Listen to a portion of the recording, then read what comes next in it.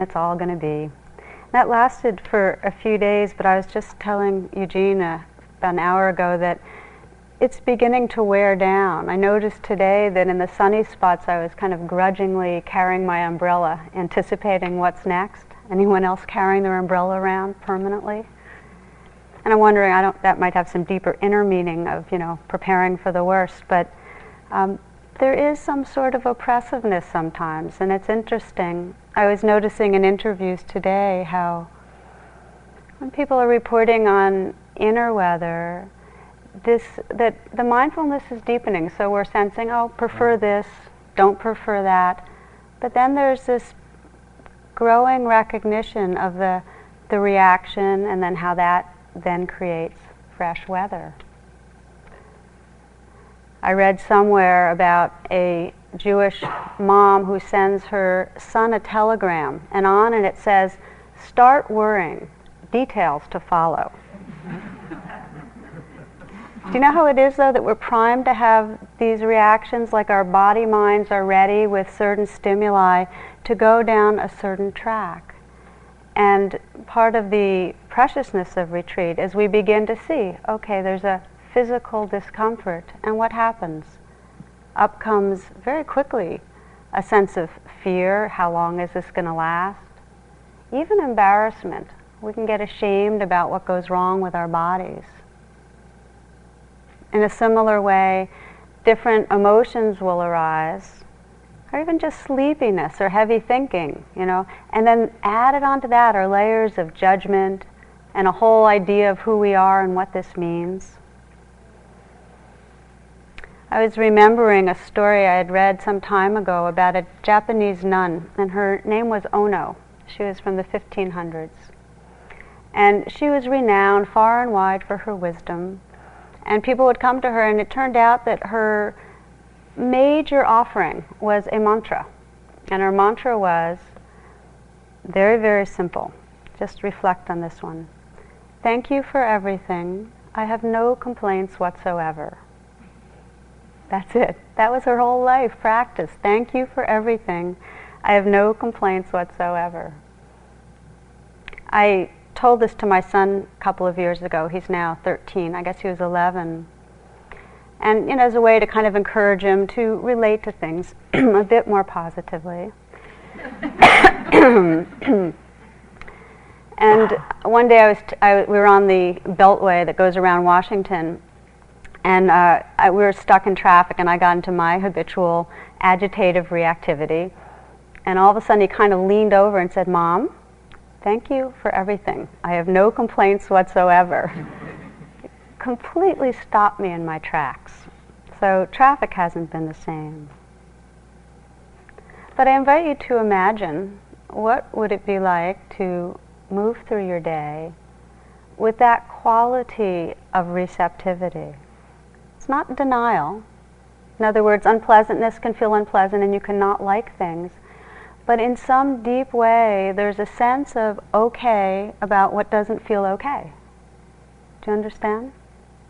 That in some way that there's a way to hold what arises and trust that whatever it is, this too can serve awakening. What most of you notice in interviews is that we talk not so much about what weather is coming up, but how we're relating to it. And for me, more and more, my whole sense of cultivating our practice is one of relationship. That we're really developing a wise and kind relationship with life. And we might call it with ourself, but it's really with life. We start with the life that's most immediate, what we call our inner life. And what we notice when we begin to look closely about this relationship is that when something's difficult, when there's an unpleasantness, we very quickly, our relationship to life very quickly takes a certain flavor, which is something's wrong. As soon as it's difficult, something's wrong. And then our whole body-mind contrives to, in some way, resist or change or adjust. but we immediately try to do something about it.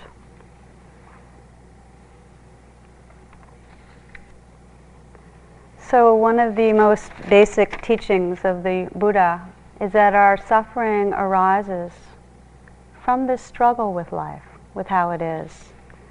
I love the way Kafka puts it. He says, you can hold back from the suffering. You have free permission to do so, and it is in accordance with your nature. But perhaps this very holding back is the one suffering you could have avoided.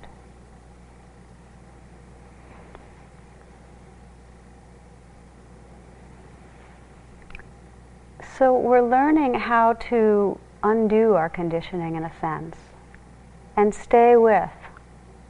Not only stay with, cultivate an unconditional kind of friendliness to what's here and now.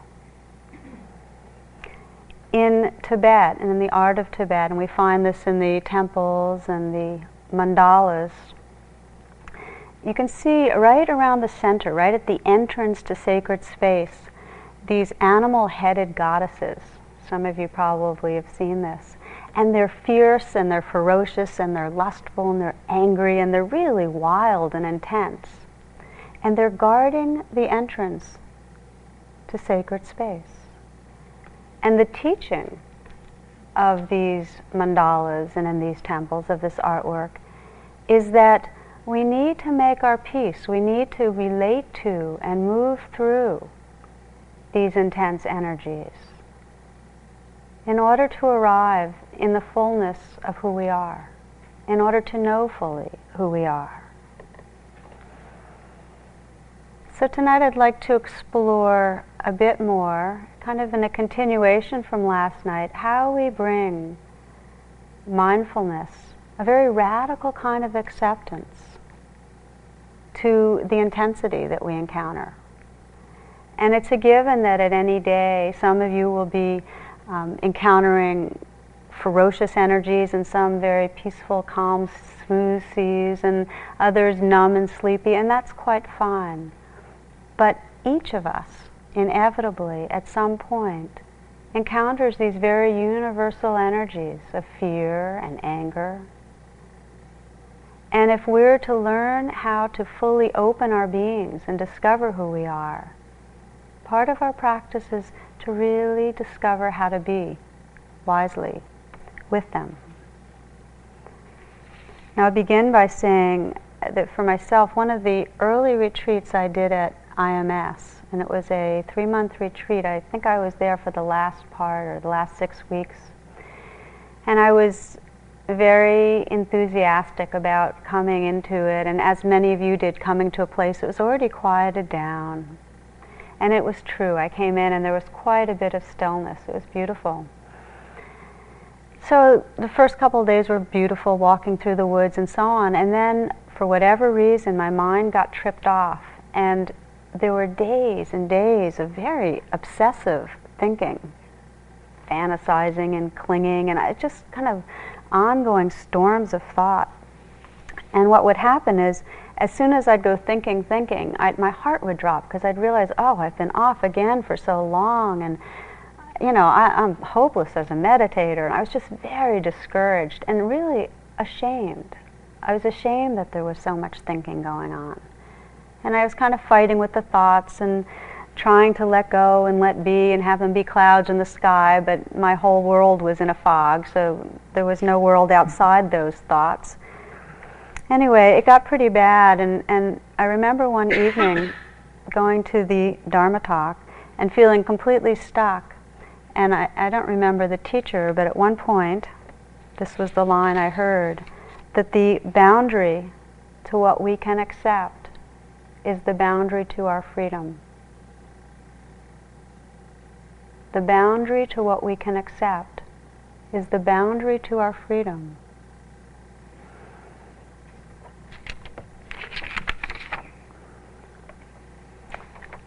What I realized was I was just struggling with how it was. And it's a really difficult kind of thing I have to keep on rediscovering, that how it is just the way it's supposed to be. And we all do. We have some lag time. I think we all know this, that our path is to come into presence with however it is. But we have this habit of doing this chain reactivity of something's wrong that can last hours, weeks, days, months, years.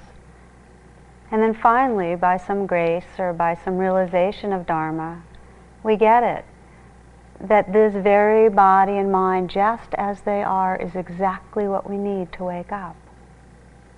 For me, it was to find some kindness in relating to thinking. To learn, and this is what I did at that retreat, when thoughts came up, they were a flag to recognize, okay, I've been caught in a movie, and also to soften my heart. Right away, just to soften my heart a little bit. The real suffering is not because of the desires, it's not because of the anger, it's not because of the obsessive thinking. It's because of how we relate, how we resist what's happening, how we try to push it away. Carl Jung said that our neurosis is from those parts of our psyche that are not fully seen or felt. So this points to a shift and a maturing in how many of us approach spirituality. And I say that a maturing because in some more orthodox or rigid conceptions of spirituality, we're on this journey and this path towards purity. And we're trying very hard to get more pure, more perfect. And this is really a shift from a journey towards purity, being better, to a journey towards wholeness, becoming more real. Learning, instead of climbing the mountain to achieve some pinnacle of rarefied states, learning to turn around and embrace this world with all its messiness and confusion, with all its diciness, with all its dirtiness and its mystery and its beauty, to embrace it. Now the challenge is, as the Buddha described it, that we have this very fundamental conditioning to feel separate. We have this perception of separate self, and if we think we're separate, we're scanning our world, and whatever feels pleasant is translated as something want to have, it will enhance, moi, as Jack described last night. And when it's unpleasant, it's immediately perceived as a threat, something that in some way can jeopardize our existence. It goes that deep. And so we are immediately wired to tense against what's unpleasant. Now, the plot thickens because not only do we translate unpleasant to something is wrong, but we translate it in a very personal way to I'm wrong. Something's wrong with me. It latches onto the self-sense. So as soon as there's unpleasantness, there's also a sense of deficiency. In some way we become ashamed. In some way we feel less worthy. And I say these words and really invite you to explore them, not believe them. It's something that I've found in my life that more than any kind of suffering that students and clients and friends bring in, or that I feel in myself, it's the suffering of something's wrong with me, that I'm not okay, not good enough. It's really easy to see it around physical sickness, how quickly there's a sense of personal failure. Anybody that's struggled with disease of any sort, chronic especially, knows that a huge portion of the suffering is the sense of a diminished, I'm not okay. How did I cause this? Or why did it happen to me? Or just feeling embarrassed about it. Or embarrassed about aging. We're a culture that's embarrassed around dying. We're embarrassed around our nature. Now the sense of deficient self takes shape as fear, the body of fear. And because it's so painful, we have all sorts of strategies to kind of cover ourselves up. And it's very amplified in this culture. I've noticed a difference between Asian teachers and Western teachers in how much they talk about unworthiness. It's much more Western, the kind of shame I'm talking about. The Dalai Lama, a few years ago at a teachers' meeting, said that he was just astonished at the degree of unworthiness, of self-hatred experienced by Western students. We're in a culture that is very much expressed with this body-mind split. We live in our heads. We mistrust nature and try to dominate nature. We don't trust what's wild and uncontrolled. And we're very competitive. Everyone has had to have standards to try to meet in each of our families. We all have that, and we all have that sense of not quite meeting up to standards and carrying around some subtle sense of failing. And in our world, to fail, to not be good enough, means to not belong. It's a very deep relational issue. Not being good enough is severed belonging. We lose our sense of connectedness. It's always interesting to me at social gatherings, if I talk to people afterwards, like a huge percentage will report how they felt in some way like the outsider. We go around feeling like in some way we're the outsider, we're a little more alienated or lonely, and other people are kind of in the thick of things. This is Rita Rudner. She writes, "When I was a girl, I had only 2 friends, and they were imaginary, and they would only play with each other."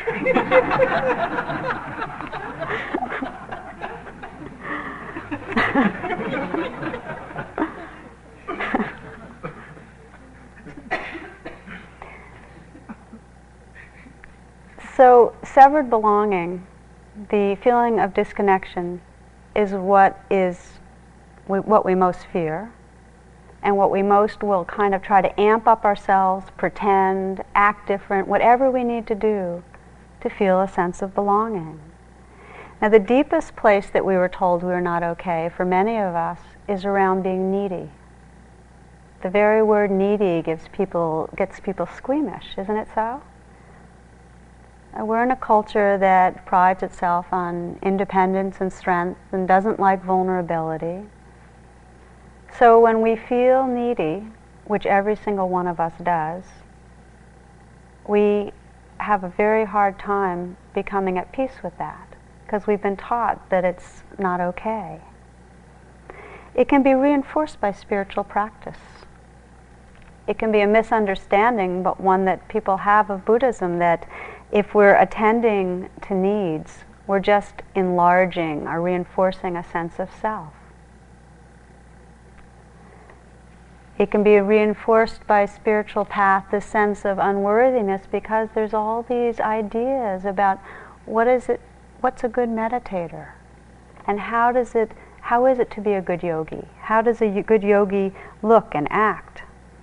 So we can come to retreat and in some way feel that what we're really feeling deep down, that we want more attention, are struggling with not feeling important, are feeling like we're falling short in some way in our practice, that there's something very unappealing about that. If we're busy struggling to cover or compensate for not feeling worthy, then we're not going to be able to connect with the life of this moment. In any moment that we're trying to change our experience, be better, be different, we're not here fully. So an important part of our training in mindfulness is to recognize the strategies we use to, in some way, fix, change, avoid, be different. And I kind of group them into 3 categories that are useful for me, and if this is helpful to you, well, I hope it's helpful to you. One of them is that we try to make ourselves better. We try to fix ourselves or conform ourselves to meet certain standards, our own and the surrounding standards. And another is that we fight. We fight with ourselves, or we fight with the world to feel better. And then the third way that we try to make it different is in some way that we withdraw, we take flight, we avoid things. Now, let me just give you a few examples and then invite you just to look at your own day, both here and then at home, and sense what's in action. The first is that we try to look better, act better, conform. When I was in an ashram, I spent 12 years living in an ashram. And the first few years, I had some notions that weren't so mature about spiritual life, mostly that enlightenment is something that can happen very quickly if you try very hard. And so I was striving to be pure, a little with the flavor of Jack describing last night, with a week of mindfulness, but I had more of an idea that it would take about 6 years. I actually had a number in my mind. It's slightly embarrassing, but it's true. So the first couple of years, I really worked hard, and we got up every day at 3:30 in the morning for meditation and yoga and chanting, but I would get up at 2:30 just to get a little extra in to be completely warmed up for the morning gathering. And you know, if I had negative thoughts or find I was on a kind of a weird track in some way, I would just strive harder, get up earlier, do extra meditations. And in some way, in a very pure way, I sensed that there was freedom possible, and I really intuited the possibility, but I had a whole idea about a self, a lower self that I needed to purify, and a higher self that I needed to, pull out of a closet somewhere, and I worked real hard. I would periodically seek out respected teachers, very good teachers around the country, and say, how can I deepen my practice? And almost without exception, they said, relax. Just relax. And so I finally began to look inside and sense the fear that was underneath the striving, the fear that I wasn't pure enough or good enough or couldn't get there, as if being enlightened was somewhere else. This is Garrison Keillor. My ancestors were Puritans from England. They arrived here in 1648 in the hope of finding greater restrictions than were permissible under English law at that time.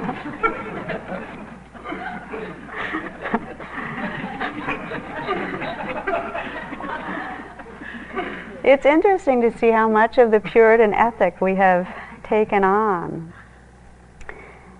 We all strive to some degree, and really our practice is to become aware of it and then sense, what's that fear, that anxiety underneath? How are we doubting our essence that's making us grip so tightly?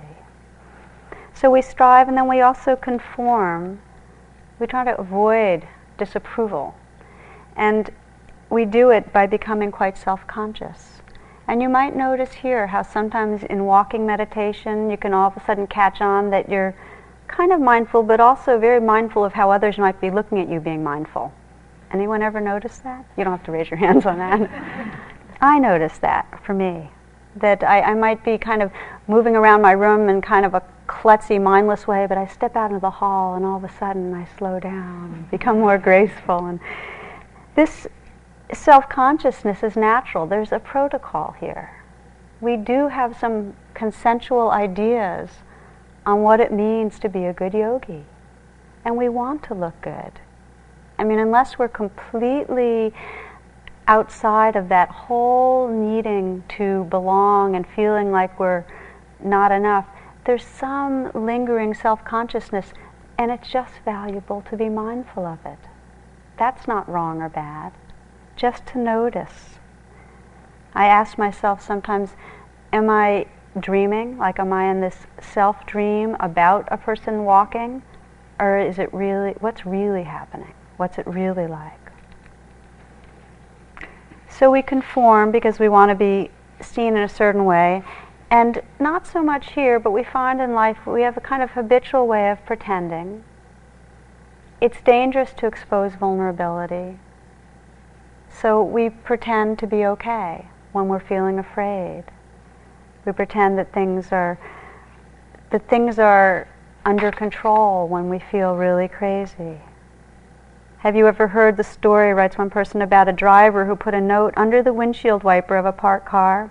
The note read, "I have just smashed into your car. The people who saw the accident are watching me. They think I'm writing down my name and address. I'm not."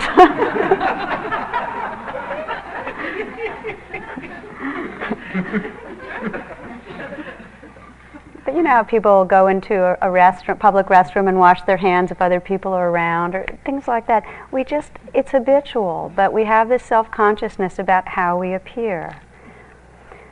Now the second area I mentioned, that has to do, the first is conforming and trying to make ourselves a certain way. The second is when things are difficult, we try to push away ourself or somebody else. This is judging. I won't say as much about it because I think everyone here knows it pretty well.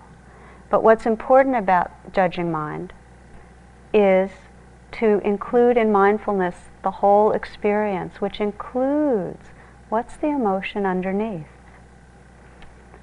One yogi today was describing feeling guilty, and when we started exploring, she told me how it was easier to feel guilt, to blame herself, than to really feel the pain or fear that lived under it. It's very interesting when we look and notice that we're blaming ourselves or blaming another, that underneath that there's some real feeling of insufficiency, something wrong. So blaming and judging is the more mild way we do it here, although it's quite painful. In the world, this wanting to avoid what's difficult leads to out-and-out violence. It is a source of violence. Again, I read you from Rita Rudner, who writes, "My grandmother was a very tough woman. She buried 3 husbands. 2 of them were just napping."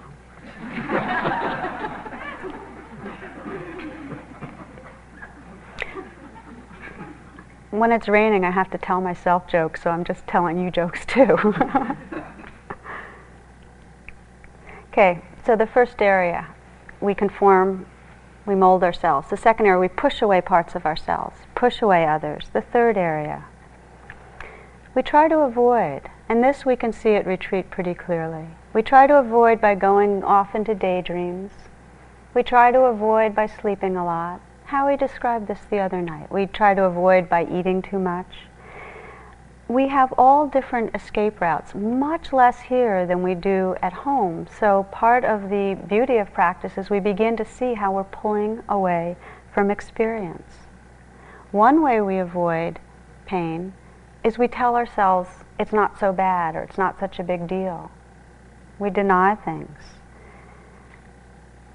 I remember a couple of years ago, one of my friends had been divorced for about 6 months, and she sent me a card, and on the front of the card there was a young monk, and he was hunched over writing with a quill pen on a parchment piece of paper, writing something over and over and over again. And when you opened it, it said, "Celibacy is not so bad, celibacy is not so bad, celibacy is not so bad," over and over. And he was there for more than a month. But same idea. Now, the thing about these strategies that we use to avoid and push away and judge and so on is that they were set in place when we're very, very young. It's called a persona. It's all the different ways we present ourselves to the world. And they're an attempt to in some way cover the feeling of deficiency. But as we know, the more we live from our persona, the less we're connected with what's real. The less we're able to connect with each other, the less we can trust another being really knows or loves us, because all we've presented to them is the cover for what we're afraid of. So the irony is, by avoiding the deities, by avoiding these goddesses, sidestepping them, we get locked into a deeper kind of suffering. John O'Donohue writes, "What have we done with our wildness? What have we done with our aliveness?" This is what gets covered when we try to cover a sense of deficiency. So our path here, our practices, are ones of beginning to embrace what we've pushed away. And the Buddha described it as a path with two wings, the wing of understanding and the wing of compassion. Understanding and mindfulness, compassion. We see what's true and we hold it with care. In each, this awakening of the two wings, we're learning how to relate differently rather than pushing away or covering or denying or avoiding. We're learning to bless, to see and bless what's here. One way that I sometimes imagine it is that inside these animal-headed deities are really vulnerable, shy, wounded animals. Just the way you can really see that when somebody's very angry, inside there's a place of real hurt and powerlessness. And the question is, how do you relate to an energy like that, that is vulnerable, that is very, very tender deep down? How do you bring it into the light of day? And what we're taught here, and this each of you knows, is that we're with the breath and we're with what's happening, and when something strong arises, fear, hatred, grief, loneliness, the first step of waking up is to recognize, okay, so what's here? What's true? Now that could be with a noting or not. And this is really, you have to explore for yourself on whether the noting works. You can name it, but sometimes naming is a way of pushing away, like fear, fear. Do you know what I mean? It kind of distances us. So if you name, let the naming be an inquiry. Sense if it's really true, fear, and then check with your body. To really acknowledge what's here, we need to keep checking with our bodies. So the first part is that we in some way acknowledge, okay, fear, and then really to acknowledge this is what's here. In one therapeutic practice that I've done, when we encounter a energy, the response is first to say hello. Now in our path, it's in some way to bow. And you can explore saying hello. It sounds very dualistic. In fact, a lot of our practices are skillful means that are establishing a relationship so we can rediscover the truth of who we are. But it's very important to acknowledge an energy when it's arose. We treat our inner life the way our parents treated us. So if we had parents that ignored our emotions, or told us that we shouldn't feel that way, then we'll do that to ourselves. I have a client, I'm not seeing anymore, but last year, and he had a fear of all attractive women. And he was really embarrassed about this fear, and he was so embarrassed that for months he just said it was ungrounded and stupid and didn't want to even deal with it. And it wasn't until when the fear came up that he could actually say, okay, fear's really here. In other words, not the story that's true, but the fear's here. And say hello, and in some way bless it. He kind of bowed to it in his mind, that he began to lighten up, began to touch into what was really underneath, where it had come from, not in a story way, but in a feeling way, and begin to honor his own experience. In a deeper way, it is absolutely critical, if we're to come to peace with these energies, that we learn to bow to them. Many of you know Rumi's poem, The Guest House, and describes how we're a guest house with all these different energies and weather systems coming through. The last line of the poem, "Be grateful for whoever comes, because each has been sent as a guide from beyond." It's that quality of appreciation and bowing.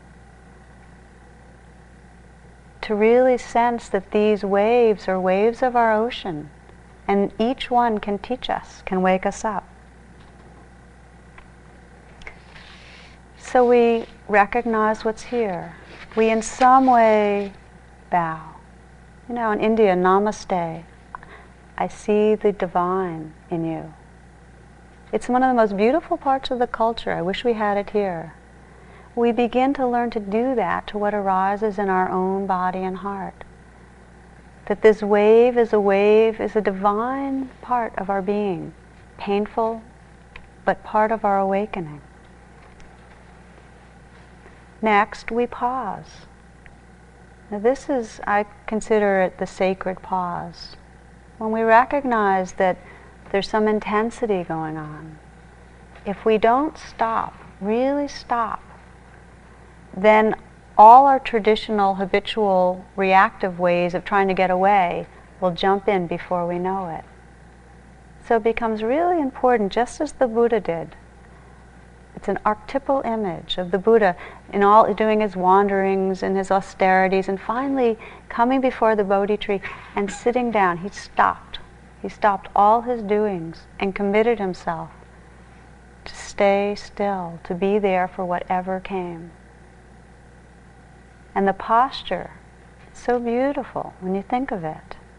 This posture of having a hand out to receive these energies in the shape of Mara, and one hand on his heart, blessing what's there. Blessing. The heart is a blessing place, so that it actually transformed these energies into lotus blossoms.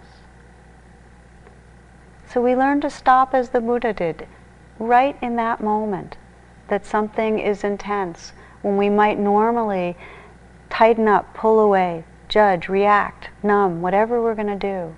Just pause. Now here's a story about pausing that I think is interesting. In the 1950s, military test pilots were flying at altitudes where no ordinary laws of aerodynamics applied.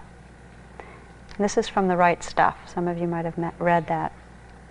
So what would happen to these pilots is their planes would start tumbling end over end. And they would be playing tapes of the pilots when they were going into their final dive, and this is the one that killed them, because a lot of them died. I've tried A, I've tried B, I've tried C, I've tried D. What do I do next? And at those altitudes, the more they experimented with the controls, the worse fix they were in. Now the solution became clear after an accident involving Chuck Yeager. And in that accident, he was battered unconscious, so he couldn't keep doing. In fact, his plane fell about 8 miles or so. And then when it hit denser atmosphere, it was possible to stabilize the plane and he could land safely. But counter to all conditioning or training, the solution was you take your hands off the controls. This is what they write. You sit there, you do absolutely nothing. You sit there and you take your hands off the controls because it's the only choice you have. This is Tom Wolfe. So now, in contrast to Chuck Yeager, we're trying to relax the grip but stay awake and conscious as we do so. This is the sacred pause. And of course it's not easy because we are completely wired to try to make things different. When something wrong arises, when we get that feeling, we contract. And one student was talking to Joseph Goldstein and describing how he just couldn't seem to stay present for certain experiences. And Joseph said this in response, "You know what I sometimes do? I pretend that I'm dying and that there's nothing to be done. Rather than judging it, I take no position in my mind. Just stop resisting and rest in your own awareness."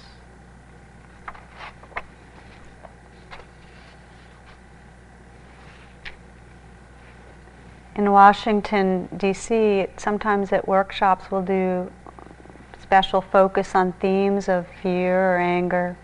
And one of the meditations we explore is a yes meditation. We'll actually experiment. We'll sit as a group and bring to mind something that's really difficult, and imagine what it's like to say no and resist and really exaggerate that some. If you really say no to this experience, no to this grief, or no to this fear, and what would happen if you kept saying no for weeks and months?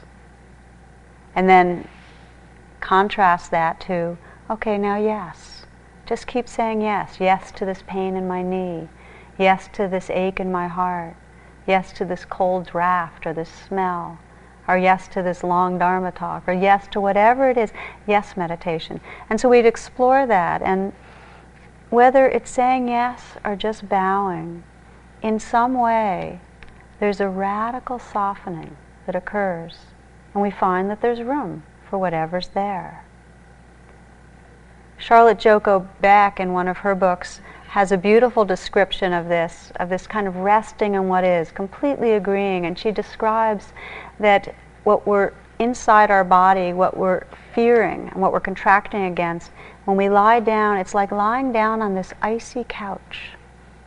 She says, rest and let your form just relax around the shape of this icy couch and let be. And when we do, when we really say yes and rest in what is, we discover the space of awareness that really is who we are. We're no longer the resisting self, we're openness.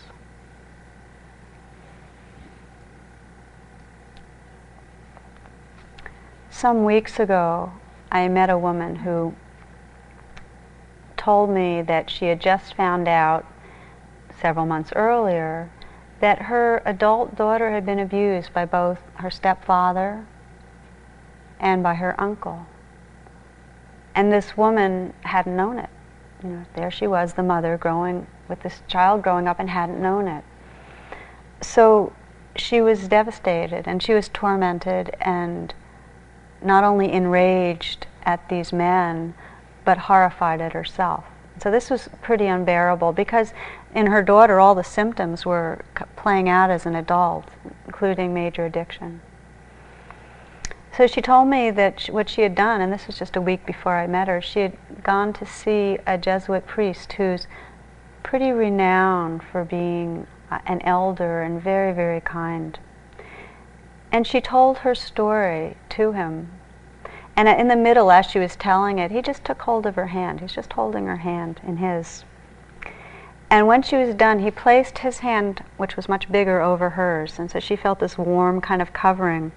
And he said, this is the universal presence of God, of the sacred, of the divine. And this, and then he made a little circle in her palm, right in the palm. She said, this is where your personal life is really stormy right now. And you're going to have to be in there and get blown around and kick around and just feel the winds completely. But what's possible is to do that and remember this. And again, he covered her hand. Remember that you're never leaving divine ground. No matter what's happening, no matter what's going on, no matter how much your mind is saying this is wrong, this is awful, you've never left. She described how just following this, she still felt these waves of shame and self-hatred, but she wasn't battered or lost or overwhelmed. There was this sense that she could feel the warmth of his hand, this larger belonging, have access to it even when the waves were strong. For me, this was a beautiful illustration of what our practice teaches us in a cellular way. That we all have waves of intensity. And our practice is to remember this ocean of our being and not push away the waves, to include them but not be identified. And there's kind of two facets when you reflect on it, of being with experience. And one is remembering this openness. It's kind of like the wide-angle lens, remembering the bigness, remembering sky and space and openness. Wide, wide open. And then there's the telescopic, there's the kind of being able to connect with the actual taste and feel and sense of the waves. And one without the other is not whole. If we get too spacious, we can get distant and disconnected and aloof and not alive. And if we get too caught in the waves and forget our larger belonging, we swallow a lot of water and get rolled around and are miserable. So it's remembering both.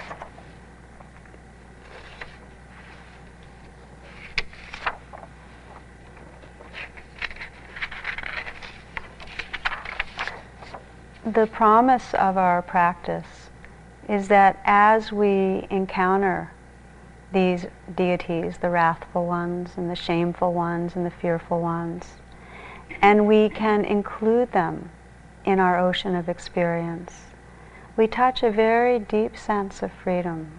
There's a natural compassion. There's a really deep wakefulness. Now Rumi describes this in a poem. It begins, "This is how a human being can change. There is a little worm addicted to eating grape leaves. Suddenly he wakes up, call it grace, whatever. Something wakes him. And he's no longer a little worm. He's the entire vineyard and the orchard too, the fruit, the trunks, a growing wisdom and joy that doesn't need to devour."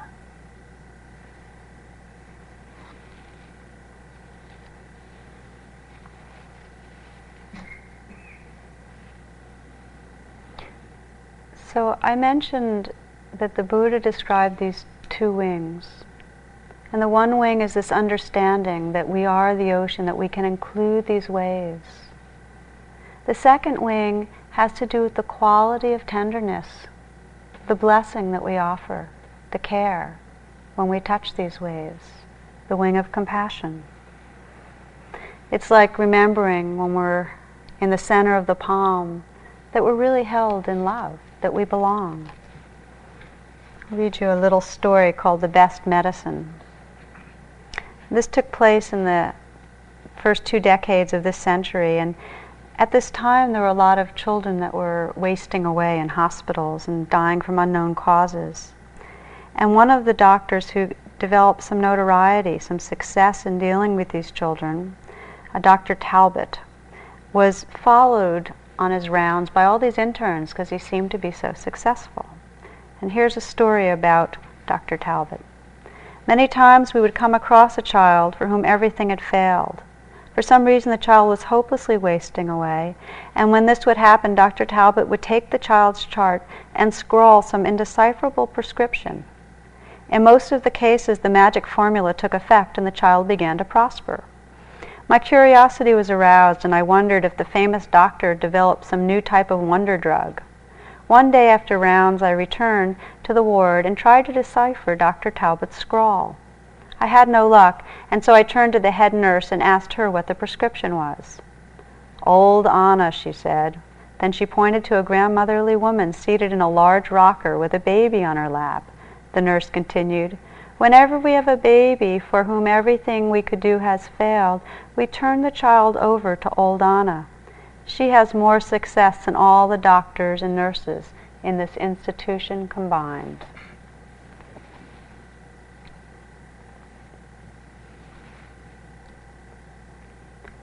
The healing response to a child's fear or pain is the mother's embrace.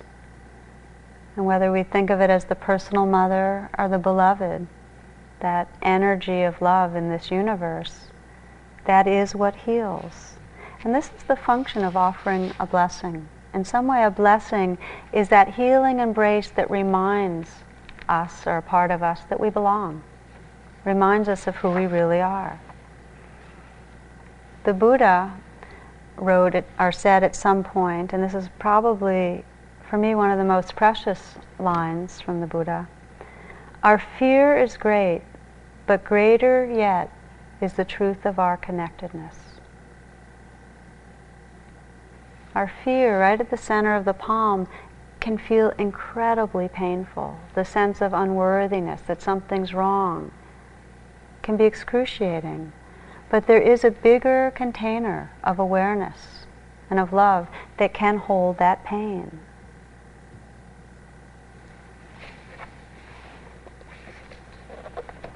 Many of you know this poem.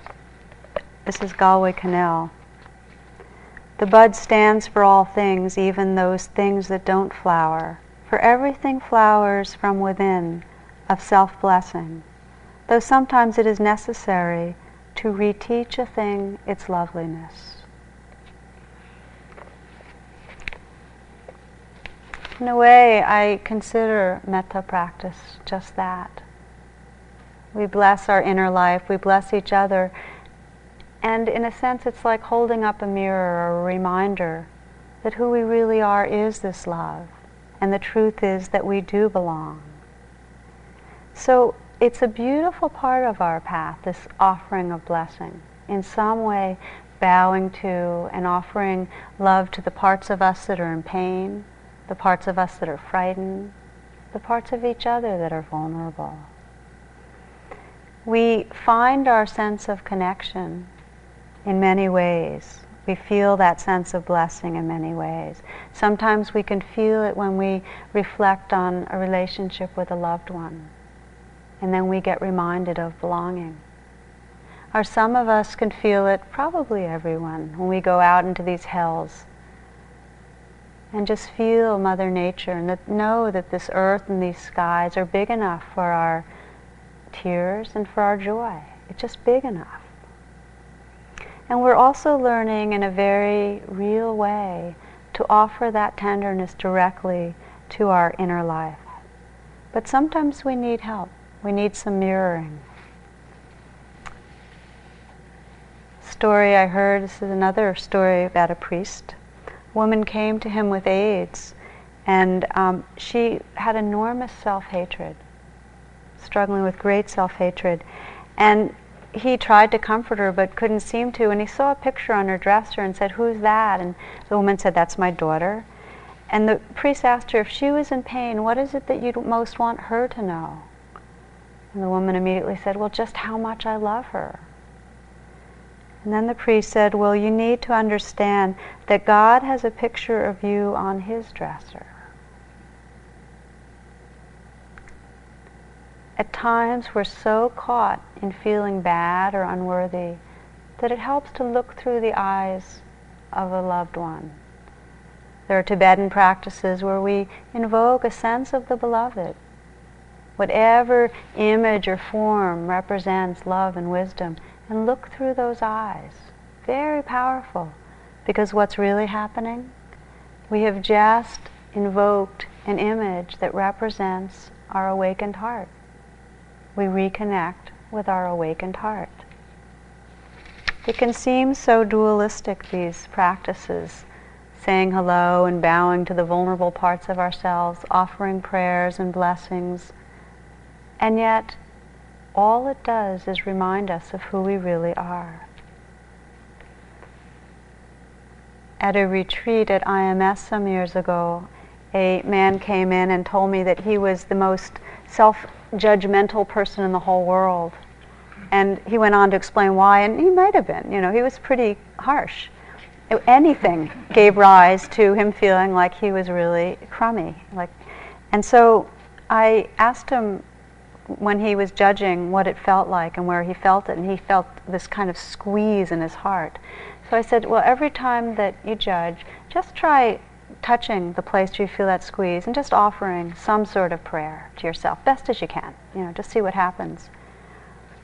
Well, he was sitting up front, so he sat the whole retreat with his hand on his heart. I don't think he ever took it off.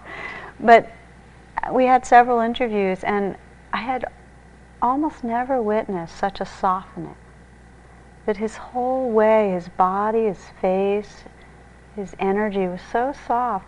And he said that, it was hard for him to really see his goodness, but he began to be able to feel tender because he could feel just how painful it was. And when he reflected on how many years of his life he went around with this clenched fist around his heart, telling him what was wrong, it made him very sad for himself. And that was the door opening to compassion. Gradually, he paid more attention to the suffering of judging than he was believing that something was wrong. This is the power of these heart practices, that they open us to this wholeness of who we are. And the more that we connect with our hearts, the more room there is for this life. It's the juiciness of the Dharma. Tsoknyi Rinpoche describes it that we awaken to emptiness, but it's emptiness suffused with compassion. That we see clearly it's all just happening, and it's all connected. It's all made of love. So the transformation that happens as we practice in this way with these two wings, as we bring both this clear seeing and this blessing of care, is that we awaken from the one who's feeling unworthy to the awareness that's holding and caring. This is the shift that the Buddha described that gives us freedom. It's a shift in identity. It's a deep understanding of who we are. This is a closing poem. This is Rumi.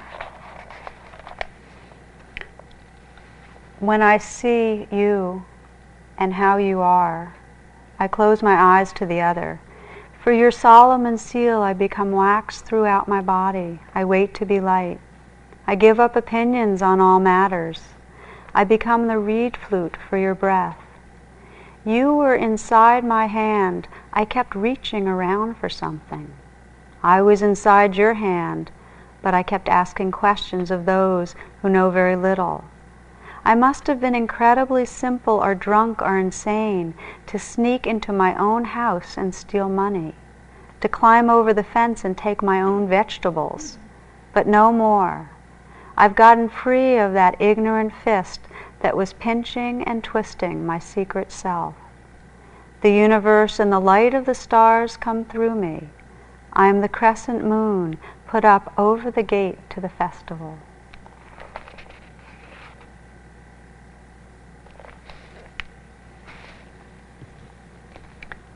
So we'll take a few moments just to sit quietly.